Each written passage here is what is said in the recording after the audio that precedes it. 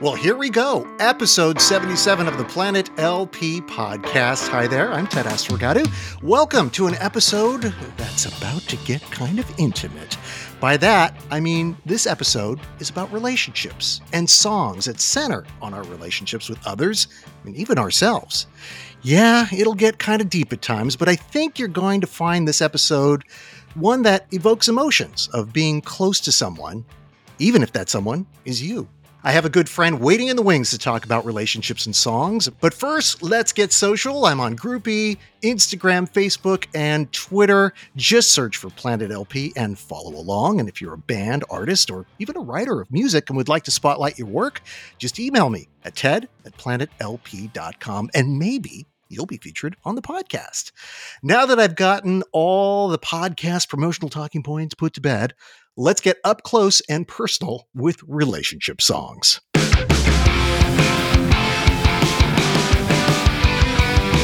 Danielle Jennings, welcome to the Planet LP podcast. Ted Astorgadu, I am so excited to be here with you. I'm excited that you're on. Danielle and I have worked together at iHeartMedia in the news and traffic division. It's called Total Traffic and Weather Network. Now, I started with iHeart in 2013, and then Danielle joined in 2017.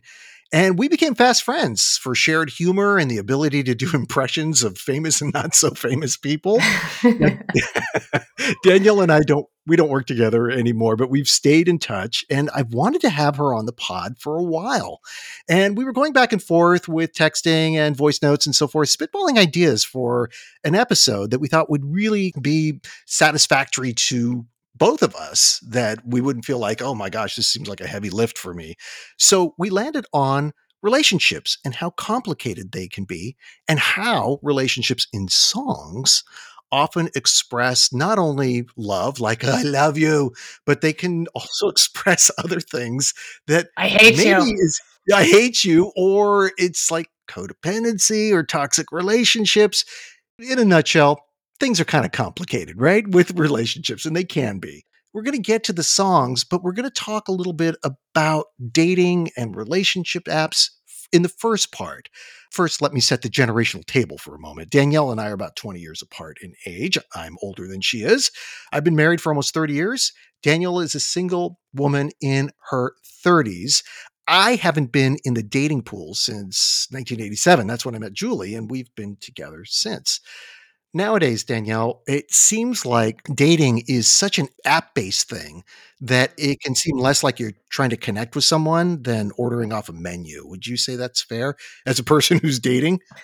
Absolutely. It's to me, it's felt a little bit like DoorDash at times. Like, oh, what am I hungry for today? And you know what? I don't want to knock apps, because Right. there are a lot of people that I know who have met their significant others, husbands, Mhm. wives, etc., on dating apps. It works for a lot of people, and the platform, depending on what it is, can help you if you're looking for something casual or something more serious. But for me, it just hasn't resonated for the reason that you're talking about around genuine connection. Yeah, it seems like prior to apps or even websites that have tried to connect you with the love of your life, how people met one another, and I'm sure they still do this now, is whether it's you meet someone at a party or some other social gathering, or somebody says, "Hey, you should meet this person. I think you two would get along." And then you slowly build up a relationship by Mhm. human to human connection, by being in the same space together or talking on the phone or whatever. But it seems like now it's much more mediated through technology, to the point that the technology can increase your insecurities about yourself if you're not making that connection. And I know that there's this sort of swiping that when you're on these dating apps, and what is it, swipe left, swipe right? I don't know which way that somebody says, no, I'm not interested in you. And if you get too many of those, I've seen news articles that write about people's self-esteem really just getting crushed by the fact that they're not Mm. making a connection in any meaningful way with someone. This brings up the topic of self-love. This is exactly why your relationship with yourself matters more than any other relationship, because if you truly love yourself and you're sovereign in yourself, and you absolutely know that your worth and value does not come from another person, then those rejections, so to speak, don't feel so painful Hmm. because then you're actually in sovereignty with yourself and you can say, oh, that person didn't match with me. No big deal. One of my coaches that has taught me so much about self-love says, she loves the phrase no big deal. He didn't write me back, no big deal. He didn't swipe right, no big deal, because it actually doesn't mean anything about my worth and value. That's something that I think more and more people should probably learn if they're out trying to connect with people. And this could be a romantic relationship or even just a friendship. Bringing in new friends and trying to make real connections with people, you do have to kind of know yourself. Like, what is it that I'm looking for in a relationship? And I'm not talking specifically about romantic relationships. It could be like a creative endeavor. I want to Mhm. work in a creative team with somebody. Who is that person or people? Who are the people that I get along with? But it sounds like what you're doing, and we'll get into that in just a second, but this relationship coaching that you're talking about is learning to accept who you are. You can try to change who you are, but at some level, you can't. I mean, Mm-mm. this Why? is Why would you want to? the people that want to change themselves. Maybe they don't like who they are, and so they're going to adopt a different persona or something. And oftentimes they'll do that so that they feel accepted by others rather than I know who I am, here I am, and either you're going to jive with me or you're not. And that's Hmm. Hmm. that's that. So before we get into the relationship songs, let's talk about something that you're trying out. And it's kind of a new age name. It's the Tantra Institute. And they seem to have some novel ideas about dating, relationships, and breakups that can, well, it seems to lessen the misery that comes with the disillusion of a relationship. So let's talk about what this institute is and how it's helped you and probably can help others. I don't have enough time to talk about how incredible. That's all we got time for, folks. Good night. I need hours to talk about how incredible this program and this institute has been in my life. I consider myself a pretty spiritual person, and Mhm. I've gotten involved in a lot of different spiritual endeavors and personal development and self-help and personal growth type of programs. I think you Um, called it woo woo, didn't you? it is very woo woo. It is. Well, some people would call it woo woo, but Yeah. yes, there's a spirituality to it. There's something deeper than your day to day. I learned about a program through the Tantra Institute that is called the 90-day relationship experiment. Okay. I'm pausing for the intrigue. This program is one of the most incredible experiences I've ever had in my life. I'm just wrapping it up now. I signed up for it really wanting to dive deeper into my relationship with myself. And I learned that this program is actually like a relationship boot camp. All of the things that we learned in high school that we don't use. And then, we've had conversations about what do I wish we would have learned? Finances, relationships. Nobody teaches how to have healthy relationships, including the relationship with yourself. So that's what this program is all about. You know why that is? They don't teach that in high school because the teachers fundamentally don't have good relationships with students. Touche. Touche. Oh my God. Uh, Yes. But yeah, this program is revolutionary and it's actually putting men and women into a safe place where you can have practice relationships that actually have a start date and an end date to them. And in the safety of that, you actually get to practice and learn relationship skills and come up against some of your patterns and start to learn things about yourself and practice these things in a place that is safe and loving and supportive so that you can take that out into the world and again, like you said, in your friendships, your family, your romantic mhm. life. These are skills that are incredibly valuable for any human being around vulnerability and asking for what you desire and being okay with not getting what you want and taking care of yourself through that. Having genuine conversations and saying things that might be scary to say and being accepted for who you are. All of these incredible, beautiful skills that you get to actually practice in real time with a practice partner. It's not a dating program. It's not a Mhm. matchmaking service. And what they say in this program, which I absolutely love, is you are not here to find the one. You are here to be the one. That actually changes the perspective of what I thought this really was, which was to help you with relationships with others. But really, in order to do that, you got to start with yourself, right? Because Absolutely.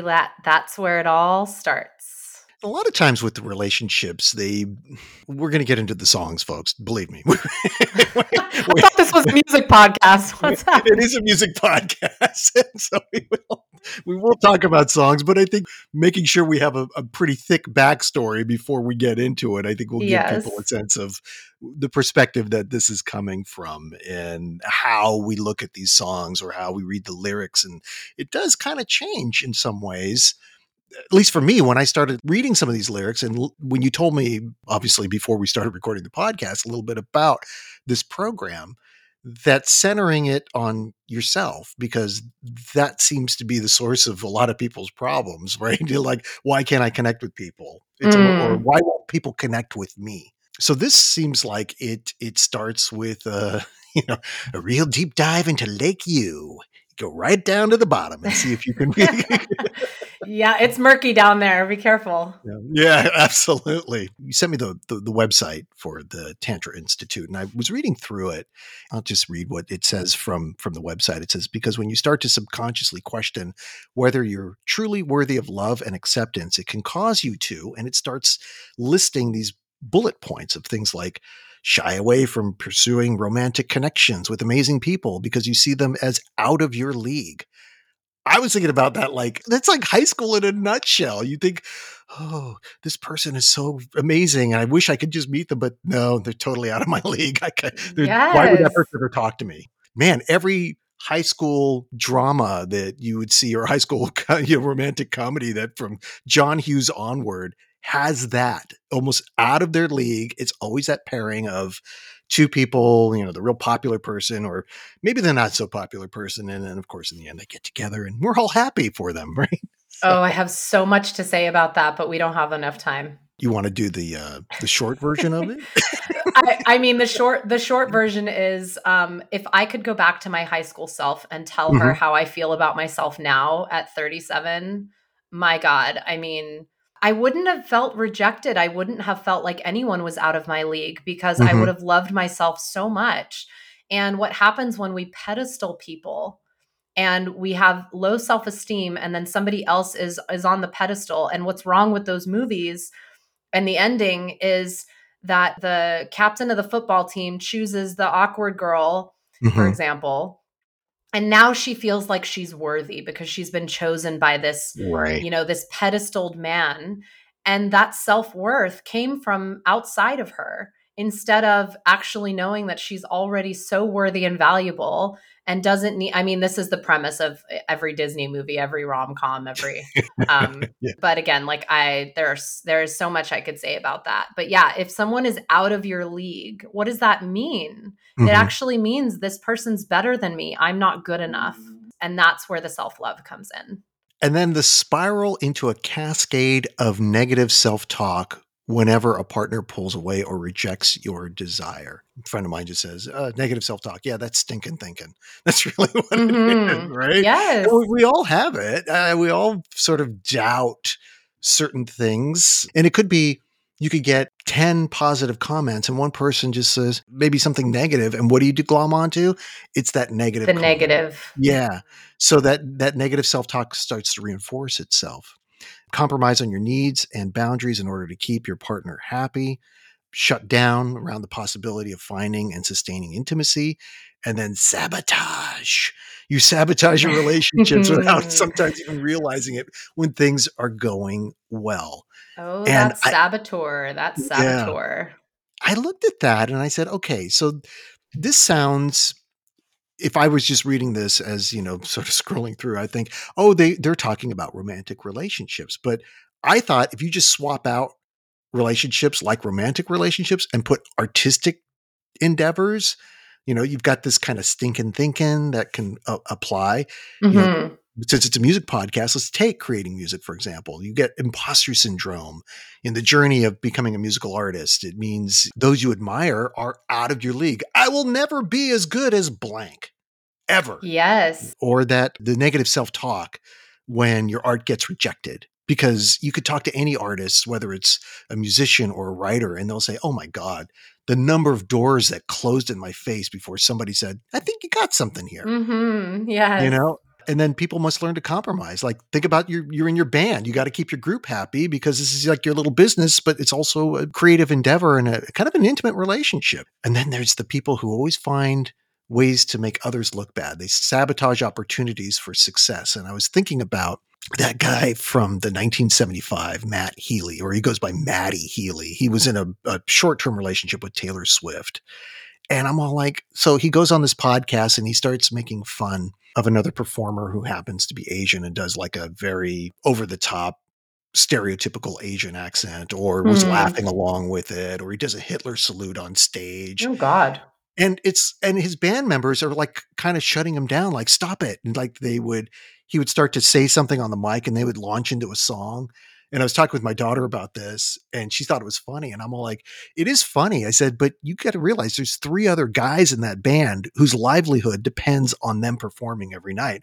And if they go out there and this guy's sabotaging that agreement that they have, that relationship, by going on the mic and trying to say transgressive things thinking it's funny. They're like, that's not funny, dude. You're ruining my ride here. I mean, that's, then you're not standing up for what you truly believe in service to something that might not really be in service. Like, that's a whole other topic. Yeah. So it kind of reminded me of when I was reading those bullet points, like what it's like to be in a band. I've never actually been in a band longer than a week, and that was in high school. A whole week. Wow. A whole week. Yeah. Yeah. It all fell apart when the guy who was our guitarist says, yeah, this blows. And he walked out. Oh man. So it was just me and the drummer. And I was just like, well, we got nothing. And this is before the White Stripes or, the Black Keys, where you could have a vocalist and a drummer and try to make music from that. But I was just like, yeah, I think we're done. So that was my short term. Jody got married. Should have known we'd never get far. Exactly. We didn't get very far at all. So you and I have worked in the radio biz. And one thing that we know from working in radio and being radio listeners is that love songs are the most popular ones out there. I mean, my fondness for hard rock and alternative, but those genres do have love songs. But the ones that really resonate are the ones on pop radio, or maybe now on playlists. So one thing you noticed is that certain love songs are kind of messed up. How so? Wow. So wow. Wow, Ted, thanks for teeing that one up. So honestly, I'm a music lover. I'm a lover of every genre out there, every artist that you could possibly think of, and all of those popular songs. But I never realized how codependent and toxic so many love songs were until I started learning about healthy relationships. Healthy relationships are actually not comprised of codependent or these anxious avoidant attachment patterns that a lot of us have known. Rather, healthy partnerships are ones where each person is whole and sovereign and filled up with their own self-love. They're not looking for validation or approval outside of themselves. And then from that place, they can meet another person who is also a whole sovereign being. And then together, the love they experience is just overflow from what they already have on the inside, if that makes sense. It does, actually. Understanding yourself and then accepting your limitations and your strengths and saying, look, this is who I am. That's a heavy lift for a lot of people. They don't want to go down that route, whether they think it's too new agey for me, man, to go down that road. It's too woo-woo. Too woo-woo. All I need is a Bud Light and Netflix. That's all I need. Yeah. And then we're numbing our feelings. Yes, exactly. Before I came to work for Total Traffic, I had worked for other radio stations. But prior to that, as you know, I was a college professor. And so I had gone to school for a long time to get my doctorate. And I started teaching for I taught for about 5 years, but it was all part-time. And I couldn't get a full-time position. So I finally ditched it and said, well, then screw it. You know what? Academics isn't going to work out. That career is over. But I kept that anger and how my self-worth was tied to all that work that I had done and that I couldn't land that tenure track job. And that kind of started that spiraling of, negative self-talk and feeling like, well, hey, you clearly don't have what it takes. Hmm. And I did speak with a therapist about this at one point, and he goes, well, tell me, how do you feel that you just didn't have the career that you wanted? I said, I'm pissed off, man. I said, I'm really pissed off. Yeah. He goes, good. He said, get mad. And he said, who are you mad at? I said, at the whole goddamn system, the way it was all structured. And felt like I was sold a bill of goods. Like if I just did X, Y, and Z, A, B, and C would fall into place. And I did X, Y, and Z, and A, B, C fell apart. So I felt betrayed. And he says, excellent. Be mad, write those down, and be okay with those feelings about being angry about it. And you know Yes. what? It helped me get over it. I was just like, okay, yeah, it just didn't happen. So fuck those people, Our feelings just want to be felt, heard, and acknowledged. Right. That's it. And suppressing them does the opposite. We shut down. We want to numb them. They just want to be expressed. And then they're Yes. going to shift into something else. So we were talking about relationship songs in terms of codependency. You said that, wow, there are a lot of codependent songs out there and songs we like. I mean, they were Yes. popular but Yes. the more you dig into the lyrics, the more you think, oh, wow. Oh, man. You know what? It's not our fault, right? Yeah. It's not our fault, because if you think of the narratives that we grew up with in the world Mhm. of Disney movies and rom-coms, I Right. think of that famous line from Jerry Maguire, "You complete me." Yeah. And all of that narrative is actually talking about the idea that you are not whole without a partner. Yeah. And Yeah. that creates an idea of finding love from a place of need and lack in your life. And then the idea when someone leaves a relationship that love is somehow gone. This is why breakup songs are so heart-wrenching. There's this idea that if you have an ending to a relationship, love has left you. But what I've Mhm. learned in this journey is that that's actually impossible. Hmm. Because if you practice and embody true love and devotion for yourself, Mhm. love can never actually leave you. Hmm. And don't I get me mean, wrong, this pain has been the catalyst for some of the greatest, most famous love songs on the planet. But have you yeah. ever Yeah. actually listened to what the lyrics are saying? Sometimes no, because I'm just not thinking about the lyrics. Sometimes I'm just focused on the music, like, "Oh, man, that's a great drum fill," or, "This guitar hook is so awesome." And then the Yes. lyrics kinda come in later. I was Um having this conversation with someone recently that they were more focused on the music. I was Mhm. focused on the lyrics. Gotcha, gotcha. I'm definitely a lyrical listener when it comes to music. So that's a really cool thing to kind of notice about ourselves.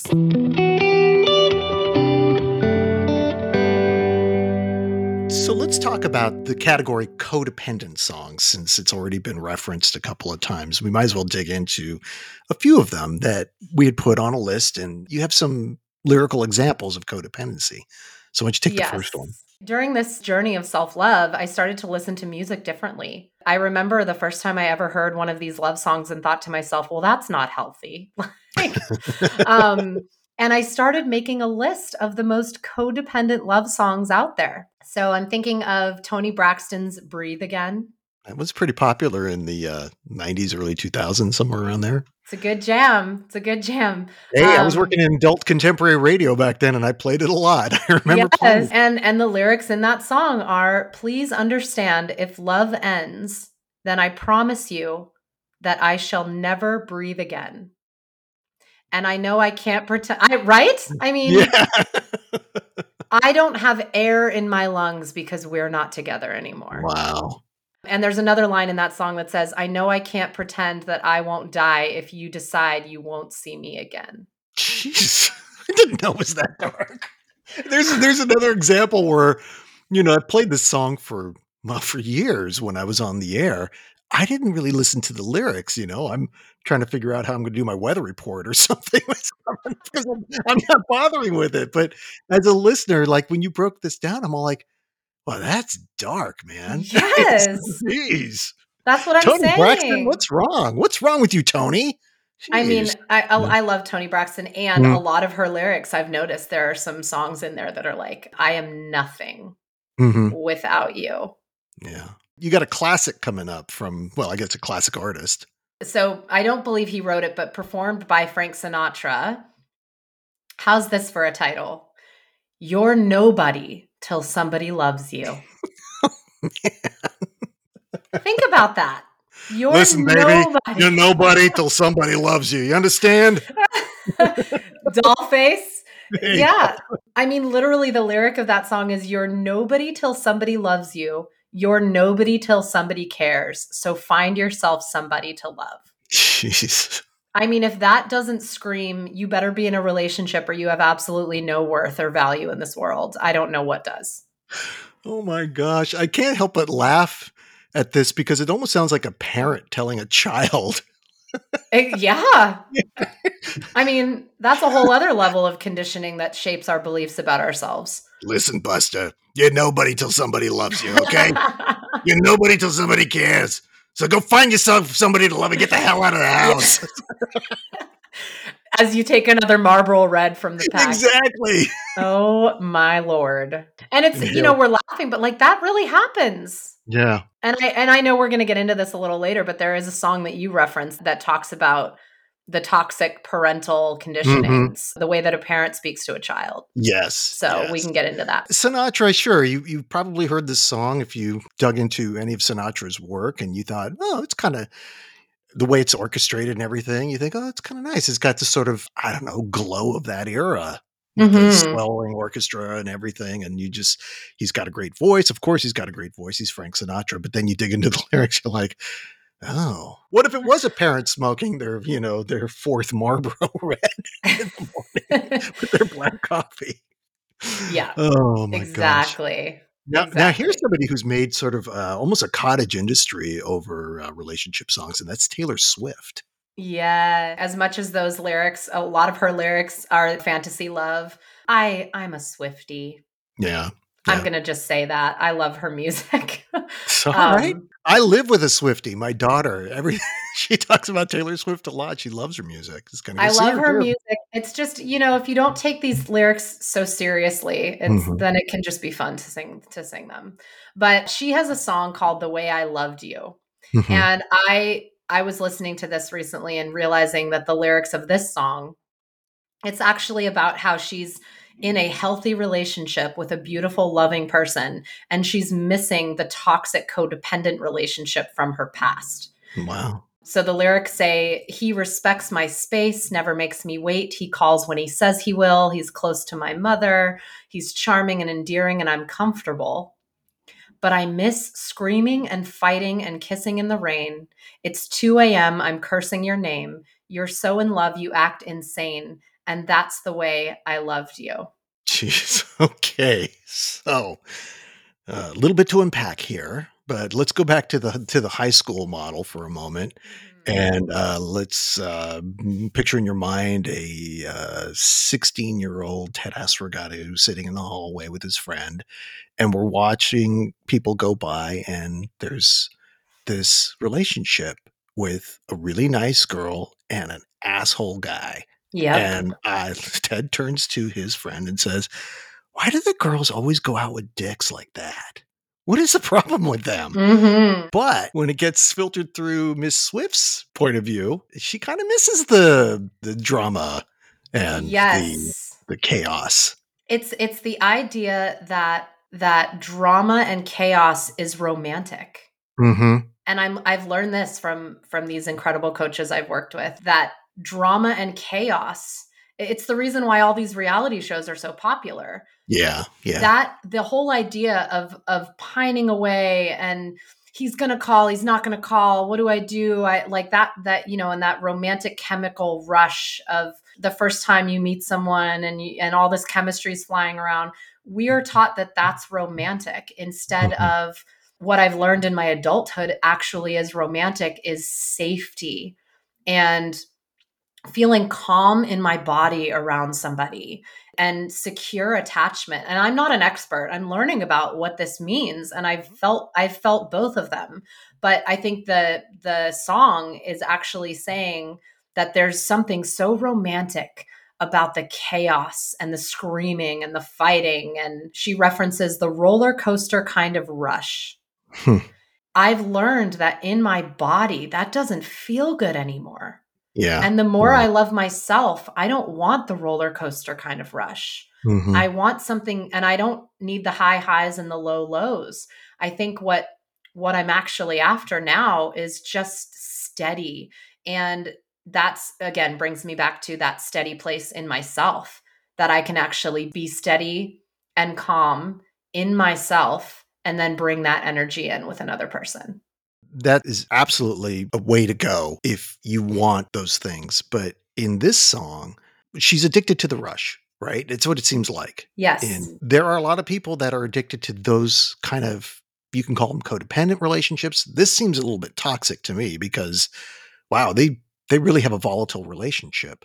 But if you're seeking stability, maybe stability doesn't make for good pop music, you know? That has some truth to it. I'm not going to lie. There's a reason these songs, but I think the other reason that these songs are so popular is because this is the mindset that so many people, including myself in the past, were living through. Like, oh, I know that pain.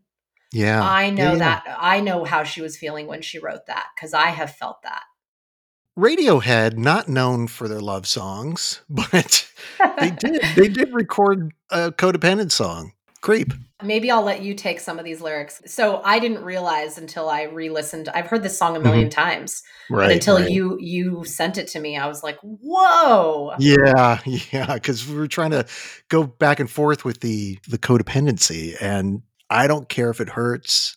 I wanna have control. I want a perfect body. I want a perfect soul. I want you to notice when I'm not around. You're so fucking special. I wish I was special, but I'm a creep. I'm a weirdo. What the hell am I doing here? I don't belong here. Right? Mm, It's just like, okay, wow. yeah, you've got some issues because you want this perfect, perfect, perfect. But now your self worth, you look at yourself, you're like, nah, I'm a creep. I'm a weirdo. What am I doing here?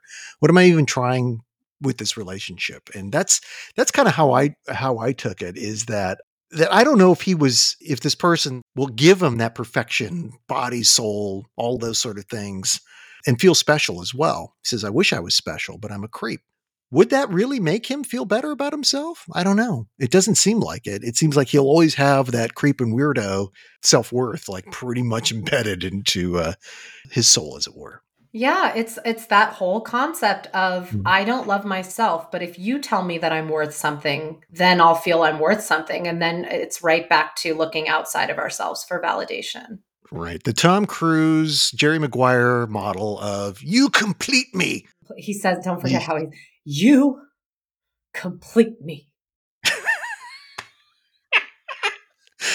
I don't know, just something about Tom Cruise. It just there's kind of, if there's a punchable face, sometimes it's Tom Cruise when he acts these ways. It's just so Oh my this super God. macho way. I'm just like, shut up, man. I Oh mean, wow. talk Uh, about some issues with self-esteem there. yeah, yeah.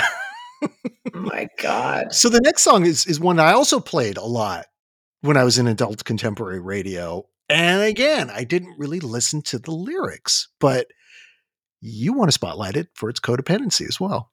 How do I live without you? That's I a song. want to know. Trisha Yearwood. Okay. I love her. And Mhm. this song is so sad to me listening to the lyrics because it literally says, if you ever leave, baby, you would take away everything good in my life. Without you, there'd be no sun in my sky. There would be no love in my life. There'd be no world left for me. Jesus. I'm telling you, I don't look at music the same. I still love to Yeah, sing. I yeah. love all these songs. I will sing them, but I'll sing them with a little bit of humor. I won't Mhm, I mhm. can't take them seriously anymore. Let's say you broke up with somebody and they wrote a letter that was based on these lyrics. You think they're gonna kill themselves. They'd be like, Exactly. like, And is that attractive? I mean, it's not yeah. attractive. What's one of the number one things that people say they're attracted to in somebody else aside from sense of humor and rock hard abs? I, I was going to say bouncing and behaving hair. I don't know. I mean, Confidence. confidence. And confidence is key. Yeah. Insecurity is not attractive. Yeah. You think about it. Would you want to be around an insecure person, or would you rather be somebody who is around somebody who is confident? And yeah, that is an attractive quality. And whether people Absolutely. feign confidence, that's another thing. People can fake it. And, they look super confident. And then you meet them and you get to know them more. And you're like, wow, you're a hot mess. Yes, how many times has that happened? I mean, talk about like this is a whole other subject, but talk about dating apps and meeting or this idea of this incredibly attractive, physically attractive person and you just Mhm. cannot wait to meet them and then you get up close and personal and you're like, you are not kind. Yeah. Yeah. There's that too, right? Confidence can be sometimes you Cocky. cocky and cruel. There's a Yeah. difference. It's kind of this Yes, cruelty. absolutely. So rounding out the Um, codependency list, we're going to go with one by Bonnie Raitt. Another song I played to death on adult contemporary radio. I actually Man. love it. And Adele, if you haven't heard Adele's version of this song, it's Mhm. also quite beautiful.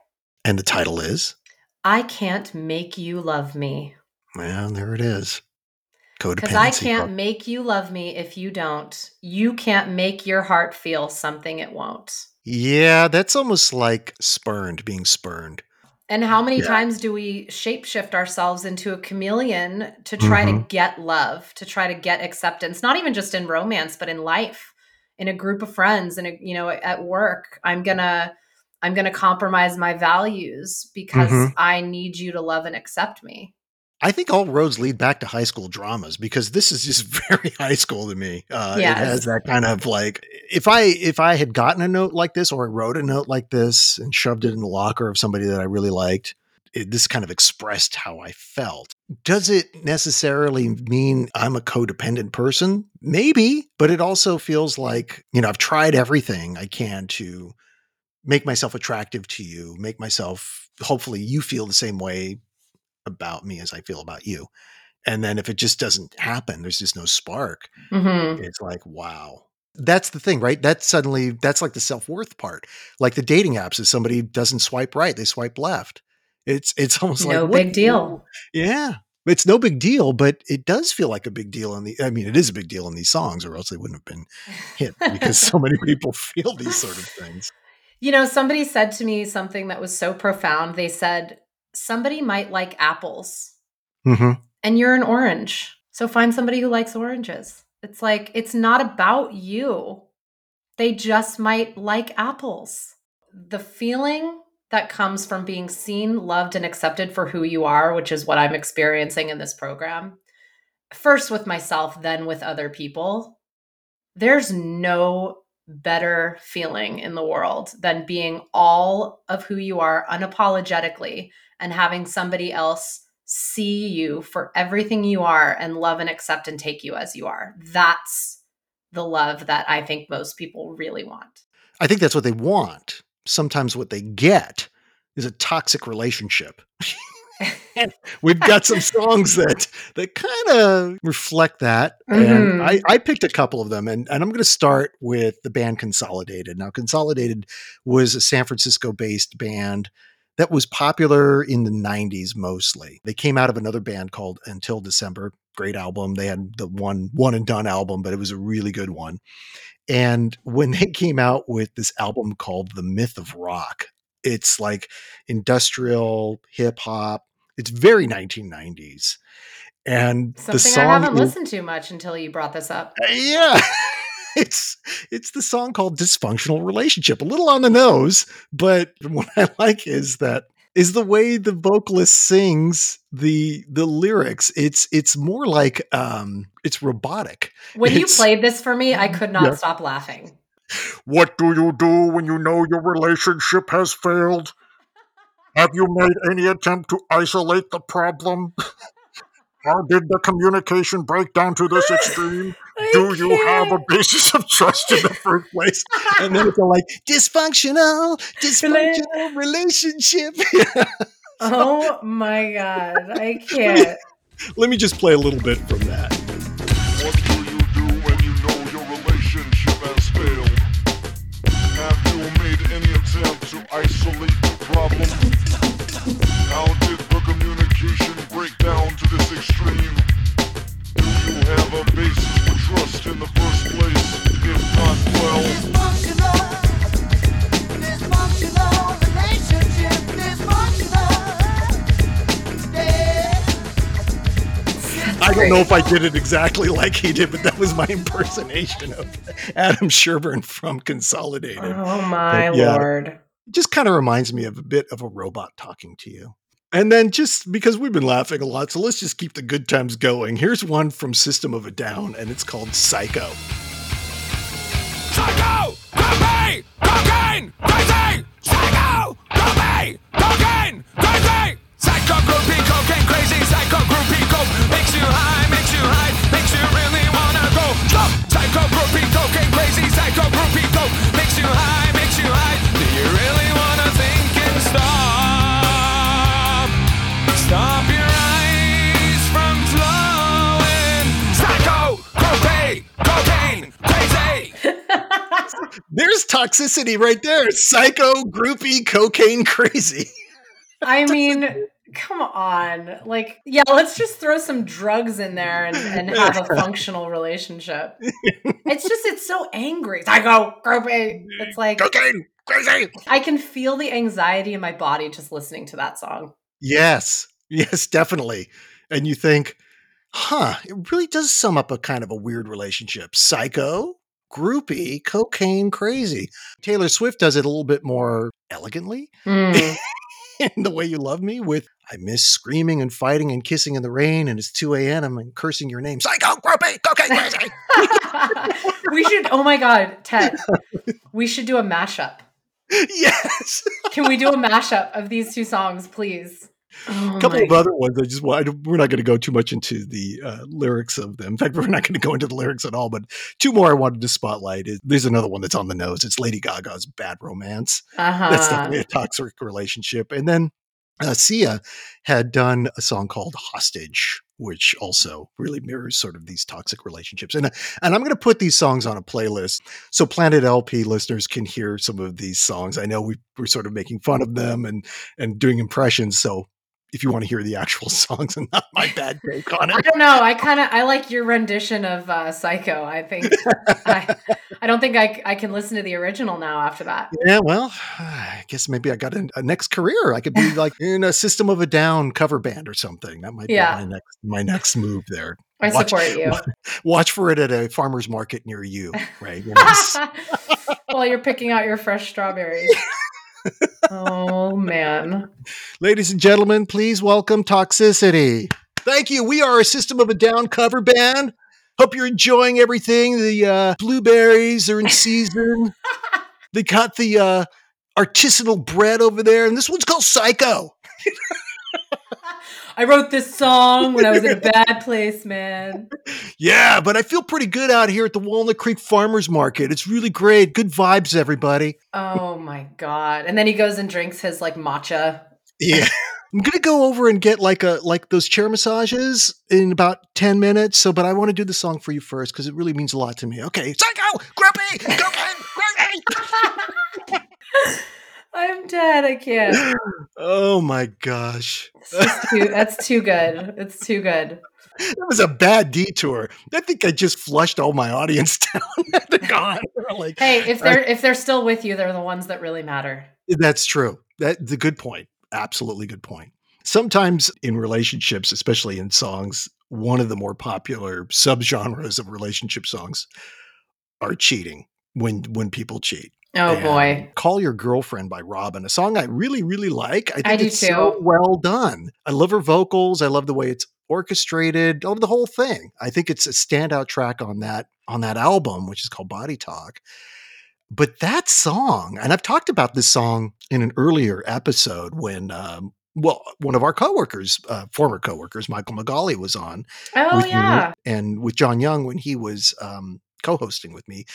I was saying, hey, this is kind of an interesting song because it's about a relationship, a cheating relationship, wherein the woman says, you got to call your girlfriend. You got to, sort of let her down easy, but you got to tell her the truth that you met somebody new. Mm-hmm. And they're like, wow, I didn't know Robin was so deep. And I said, yeah, apparently she can really sort of, reflect that. But the one thing I often wonder is if you ever took the lyrics and you tried, and I'm not going to do this, but if somebody tried to do what she says to do in the song, would it work?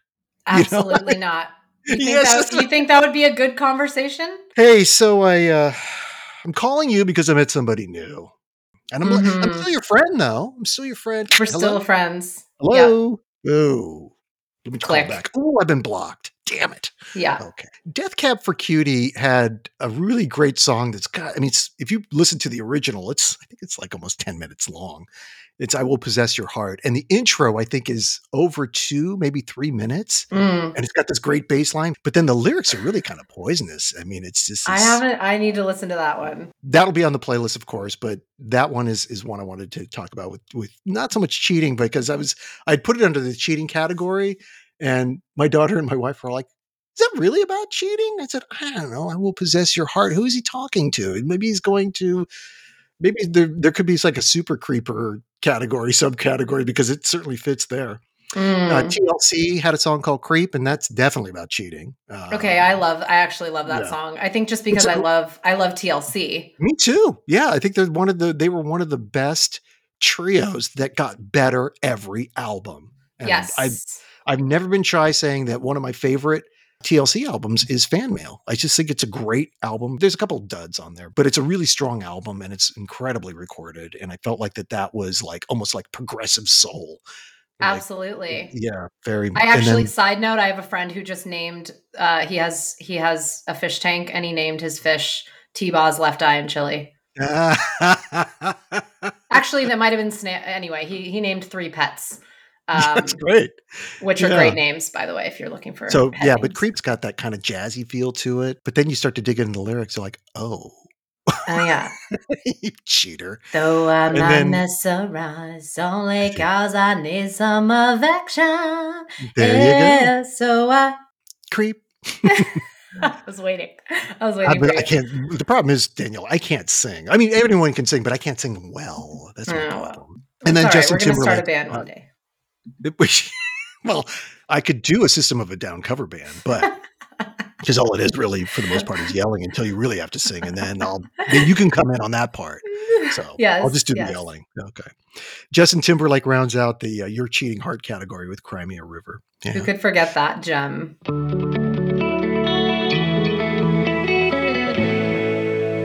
So we've sort of talked around this issue of accepting yourself, and I'd created a category called The Greatest Love of All.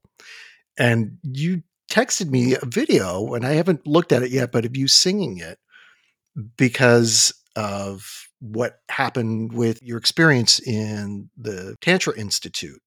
And we won't go into the details of who you were paired with or who you were in these relationships with as sort of practice relationships. But one of the things I think that you had talked about, and we haven't talked about it here on the podcast yet, but the idea of breaking up and how that creates these sort of miserable songs. But the reality is, if you only focus on the horrible, then you're going to be just miserable and maybe not get out of that morass of negative thinking or these feelings about nobody loves me and I'm nobody unless I have somebody in my life that somebody loves me. I had put this category, The Greatest Love of All, just as a placeholder, and you're all like, wait, did you put that in after I sent the video and I told you about this? I said, no, I put it in as you were telling me about this. But there's an exercise. There's an exercise that they asked you to do. So just take us through that. Well, so this actually came from a different coach of sorry. mine. Well, sorry, Tantra Institute. they would probably endorse this as well. I'm going to let them know that it's something we can practice in the program. But one of my most incredible coaches and mentors who really helped me on my self-love journey, one day she said, have you ever taken a love song and actually sung the lyrics to yourself? Because how many times do we hear a love song and think, oh, I want somebody to say those things to me. Yeah, I want those lyrics to be sung to me one day. And one day I had the experience of actually singing a love song to myself. And it completely changed the perspective of the song. What was the song and what were the lyrics that kind of spoke to you in a different way? So the first song that ever hit me this way was At Last by Etta James. It's a beautiful song. The lyrics are, "At last, my love has come along, my lonely days are over, and life is like a song." It's hard to describe and explain, but there was a feeling that I got inside of myself when I finally started to fully love and accept every part of me. Mm-hmm. I realized that the love that I had been waiting for is actually already here. And this concept of at last, it's like, oh, finally, my love has come along. And I'll never forget when I sang this to myself, and I really felt it. At last, my love has come along. My lonely days are over. And life got so beautiful when I started to love myself. I don't feel lonely.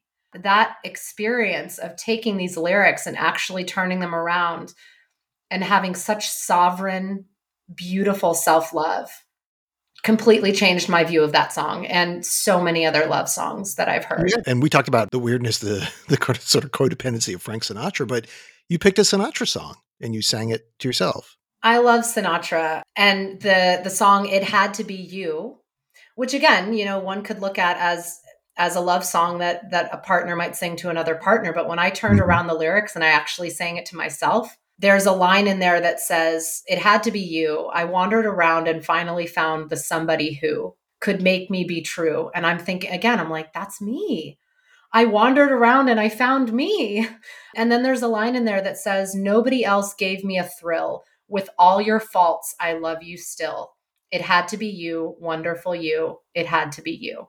And I actually felt this around loving myself with all of my faults, because full self-love is loving ourselves as we are, with all of our quirks and all of our faults and all of our struggles and all of the little bits and pieces that make us who we are.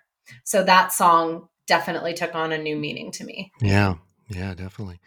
And then a newer song by Miley Cyrus, "Flowers." I've heard this on the radio a few times. But It's so good. not enough to know the lyrics. Flowers is actually a breakup song because she's saying, "I didn't want to leave you. I didn't want to lie. Started to cry, but then remembered I can buy myself flowers, write my name in the sand, talk to myself for hours, say things you don't understand. I can take myself dancing. I can hold my own hand. I can love me better than you can." There is a little bit of like an angry, or like a resentful kind of, I can love me better. But if I actually look at it just from the lens of self-love, it is, yes, I can do all of these things for myself.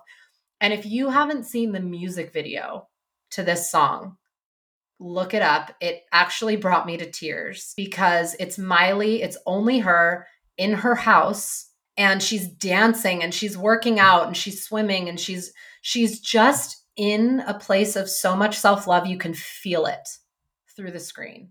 And it brought me to tears because I actually am in a place in my life where that's how I walk around my apartment. I feel that.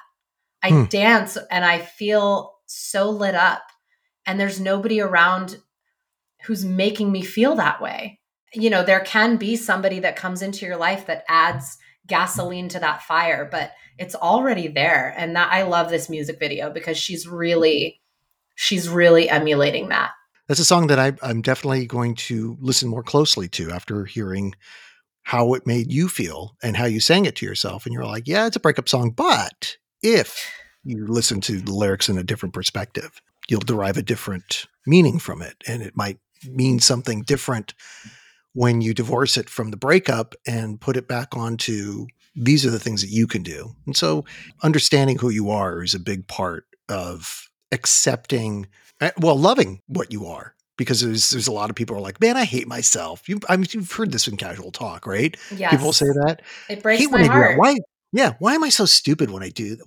God, I'm an idiot or something like that. It's like, why are you saying that about yourself? One thing I've learned is that that's the voice. That's a part of us. That is a part of us. That's not really us. That's so much conditioning. And one thing that the Tantra Institute 90-day relationship program actually did for me was to reframe what it means to break up and they actually call it breaking upwards. That's it. That was the term I wanted to get to. Yes, breaking upwards. So explain Yes.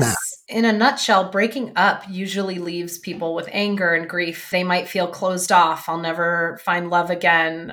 Breaking upwards is a whole new ballgame. It leaves you full of love and gratitude, allows you to remain grounded while you reflect back on everything you learned during your relationship. I mean, Mhm. imagine this: if people broke up knowing that they were not a good match, or that they wanted to try something new, or that it was amicable. Imagine looking back at the relationship and saying, what are all the beautiful things that came out of this experience? What did I learn about myself in this experience? What did I appreciate about the other person? And I know that this can get tricky when you talk about, one person didn't want to break up, the other one was unfaithful, something, Mhm, mhm. is something surprising happens. But that's again where the self-love and the self-care comes in, because if somebody suddenly leaves and you're not ready for it, if you have that foundation of self-love, you can literally get through anything. And this program has completely reframed what it means. Every ending of these practice relationships that I've had have been so full of love and mutual respect and gratitude rather Right. than anger, resentment, and grief. We had kind of touched on this earlier that stability, healthy relationships, those don't make for good pop songs because most people want to wallow in sort of like the heartbreak, the heartache, all of Yes. those things, the pain that this caused me because, well, conflict makes for good stories. Does for novels, does for films, and it does for songs. But you're right. Songs are one thing. Life is another. In order to have a much more emotionally healthy life, you can't live through the lyrics of a song as your kind of philosophy, whether it's incredible sadness or it's, incredible jealousy or rage or, psycho, groupie, cocaine, crazy. Uh, Yes. And you know what? Actually, the what I've learned is that some of these really sad love songs have served a purpose for me. mhm. And what it's done is it's actually, I put music evokes emotion, right? Yeah, yeah, So yeah. if I'm feeling some sadness around something and put on a sad song, it exacerbates the feeling. But it actually, and another, this is another gem from my incredible coach, that if you put on a sad song, it actually allows you to go deep into the feeling Mm, mhm. and to move that energy through your body through music. You can sing it and cry and feel it all instead of suppressing it. So these songs actually have a really beautiful purpose in that way. If you use them in that way to actually move emotions through your body rather than staying stuck.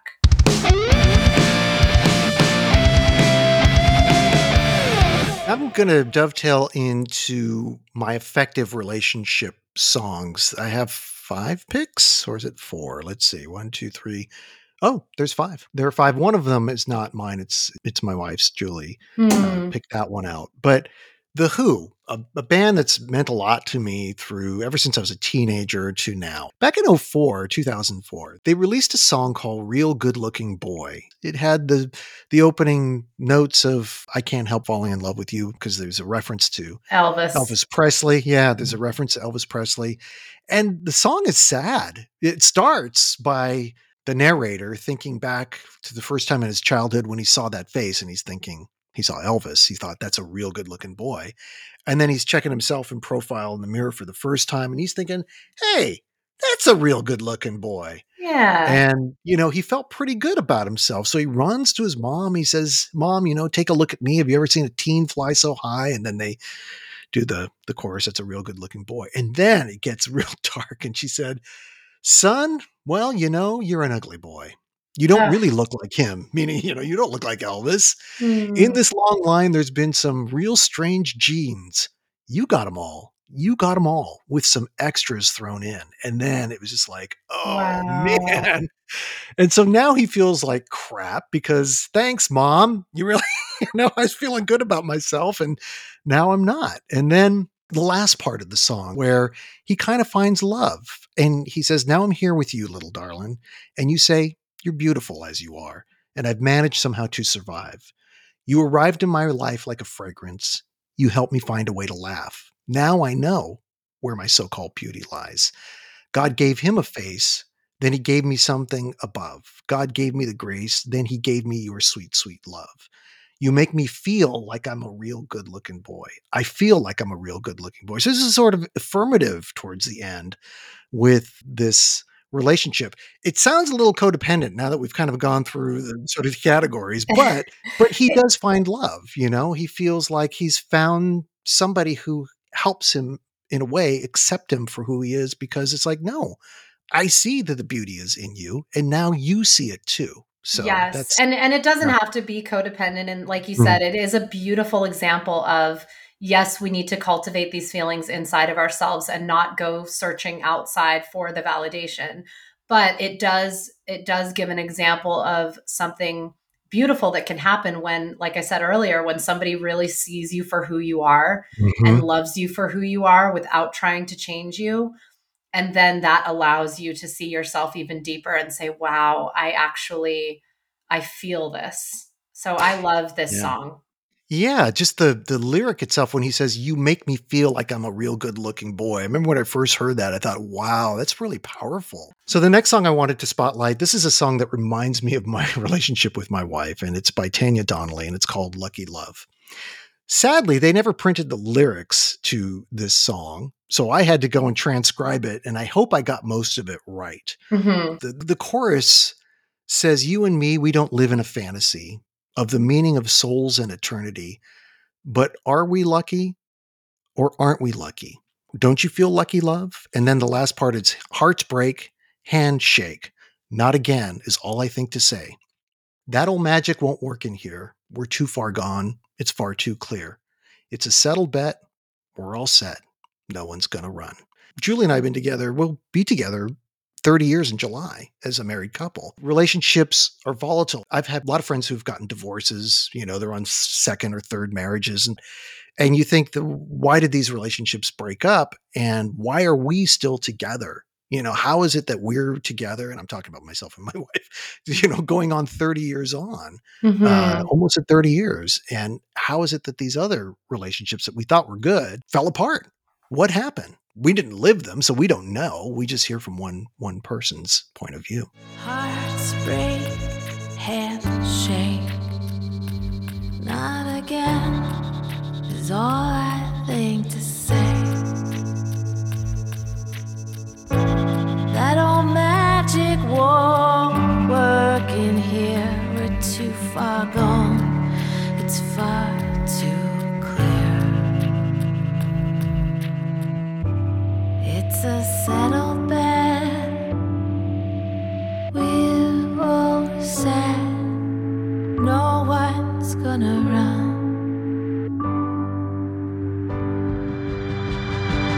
You and me, we don't live in I had to put another Who song, and I told you that the Who meant a lot to me. And the song "I'm One," it just came off of Quadrophenia.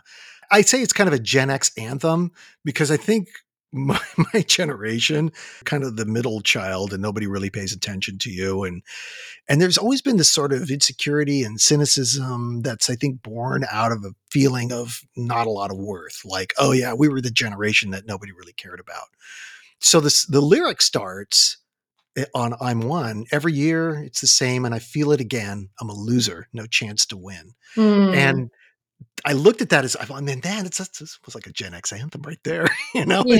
and it Yeah. was written by a guy who was older. He was a boomer. That's one that I won't go too deeply into, but one that I really thought was just a powerful song about our relationships with family or a family member, or in the case of this artist who is Madison Cunningham, her grandmother. She wrote a song that's achingly beautiful and super sad too. It's called "Life According to Rachel," and it came out last year. She has the lyric in there that says, "But it feels like tears and memories are all we have." And it's the Oh, song that, yeah, I know. It's just like, my heart. it's like, oh man. And Yes. Madison Cunningham, she's like 25, 26 years old. And I'm like, how the hell do you write this? It is I love so, this. I had not heard yeah. this song until you shared it with me. It's about that her life is very busy, and her grandmother is hoping that the cars that are coming down the street, that one of them would be hers. And there's another part of the lyric where the grandmother was dying and she was holding out, hoping that Madison, I'm guessing, would come through the door, but she was too late. And the nurse told her, said, she was holding on, God. hoping that you were going to come through the door. She never did. And I was like, oh man, this really hurts, but Yes, it's like that reminder to love the people in our lives while they're here, yes, exactly. Because Mm. you don't know how much you mean to somebody else. Yeah. Oh, grandma's always there, or mom's always there, or dad's always there. And they miss you. They miss the connection they had with you, either as a child or a grandchild. And as we grow, of course, we're going to have our independence. But I think Madison Cunningham really just kind of nails it on this one about it's almost like there's some regret. Like, boy, Tell Yeah. the people you love that you love them. Yeah. Yeah. Life is too short. It's not if, darling, it's when. Was there something left unsaid? Were your eyes green? Were they blue? What was it that I forgot to ask you? Busy hands are set on down to say I love you right out loud.